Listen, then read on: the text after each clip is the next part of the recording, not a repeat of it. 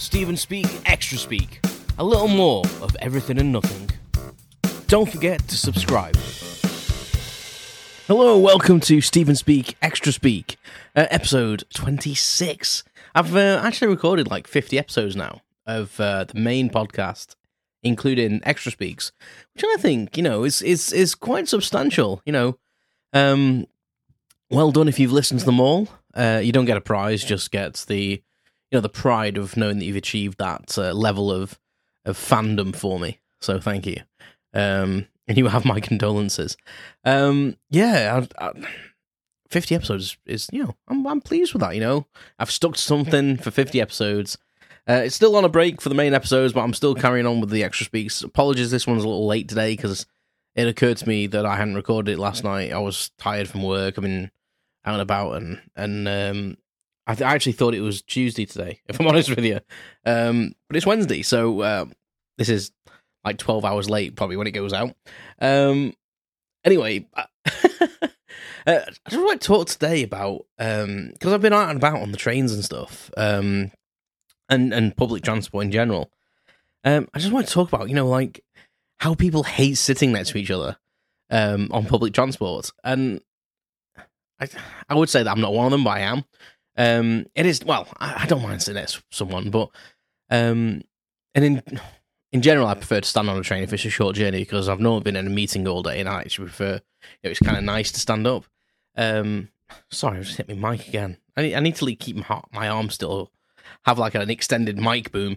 But I generally, traveling to a meeting or traveling to work, I like to sit down.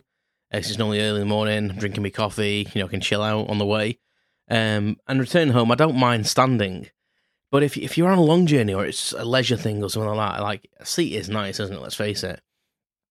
But I'm sure you've noticed, people don't like sitting next to each other. When I was at college, I used to travel on the bus every day to get to college, and it was the same on the bus as well. It was like, the bus could be empty, and someone would sit next to me. That was the other problem. But in general, like, it was a small old bus, and you'd literally get, it was like 2-person benches, and there'd be one person on every single bench. But I would seem to get someone sitting next to me. Like, maybe I had a kind face, I don't know. But it was generally a weirdo as well. That was the thing. It was generally someone that was like heavy breathing, or doing something weird, or had loads of bags. That's the other thing. Like, get on with like a million shopping bags, and they'd come and sit next to me, and I'd be like, thanks for that. But we're like weirdly social creatures, but when we travel, we kind of want to be alone. And I don't know if that's for everyone. I don't know where that comes in, really. I don't know if that's I don't know if that's, is that like a psychological thing? Like, I don't know. I don't know. I don't mind sitting next to someone.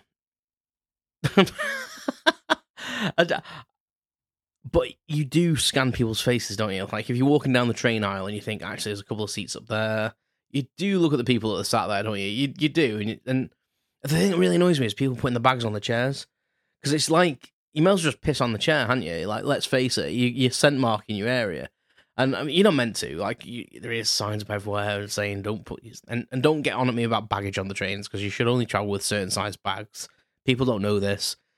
I work on the railway, and there is like a standard size bag, which is like cabin size, but no one ever adheres to it, because we don't really enforce it. And but people blocking chairs with bags and backpacks and just paperwork and stuff, and then when you say, "Oh, can I sit here?" and stuff, like, they hate moving their stuff, like they hate it.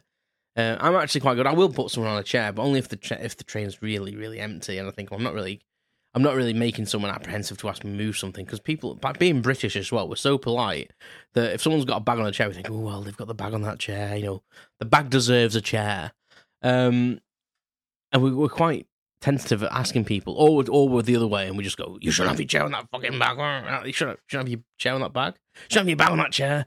And that's probably how it would come out if I got angry. I'd mix all my words up. But we kind of like go aggressive, I think, sometimes, or like weirdly like patronizing. Do know the rule about having bags on chairs. We use that voice as well, apparently. Yeah, but I used to go on the bus to college, as I've said, and I was quite lucky because I used to get on the bus quite early, so I normally got a seat, even though it was only a small bus. And it was never normally busy, so you very rarely had people sitting next to you on the way. So it was kind of a nice journey to college if the bus ever bloody turned up. I missed it probably like a third of the time because either it never turned up or it was cancelled. And then I'd have to walk into town and get the main one. And that was the one where I normally have people sat with me, people doing early morning shopping and such like. And the return journey was always full of school kids because I couldn't get the same bus home because they only ran once an hour. It was a right pain in the arse basically using a bus to get to college. And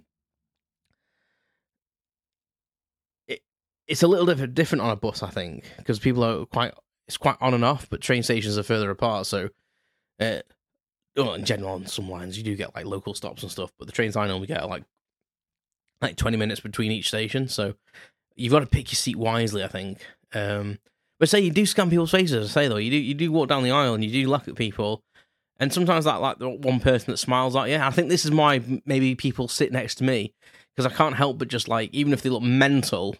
I can't help but give them a nice smile, like, oh, inviting smile. And that's probably why people sit next to me, to be honest, because I'm too nice and I can't just go, fuck off. I can't use a fuck off face. I have to use like a, oh, hello, there's an empty seat here kind of face. Would you like to sit next to me? Even though I really don't want them to. In fact, that's not even the case. The mental ones, I shouldn't say mental, should I? Being politically correct. The ones that look like they're going to be a problem, smelly people. And that's terrible to say as well, but you do get them. I'm sorry, people do have body odor problems, and I do normally get the person that wants to talk to you, and I very much like listening to music or audio books and stuff when I'm traveling. I like to be in my own little world. I've always been the same.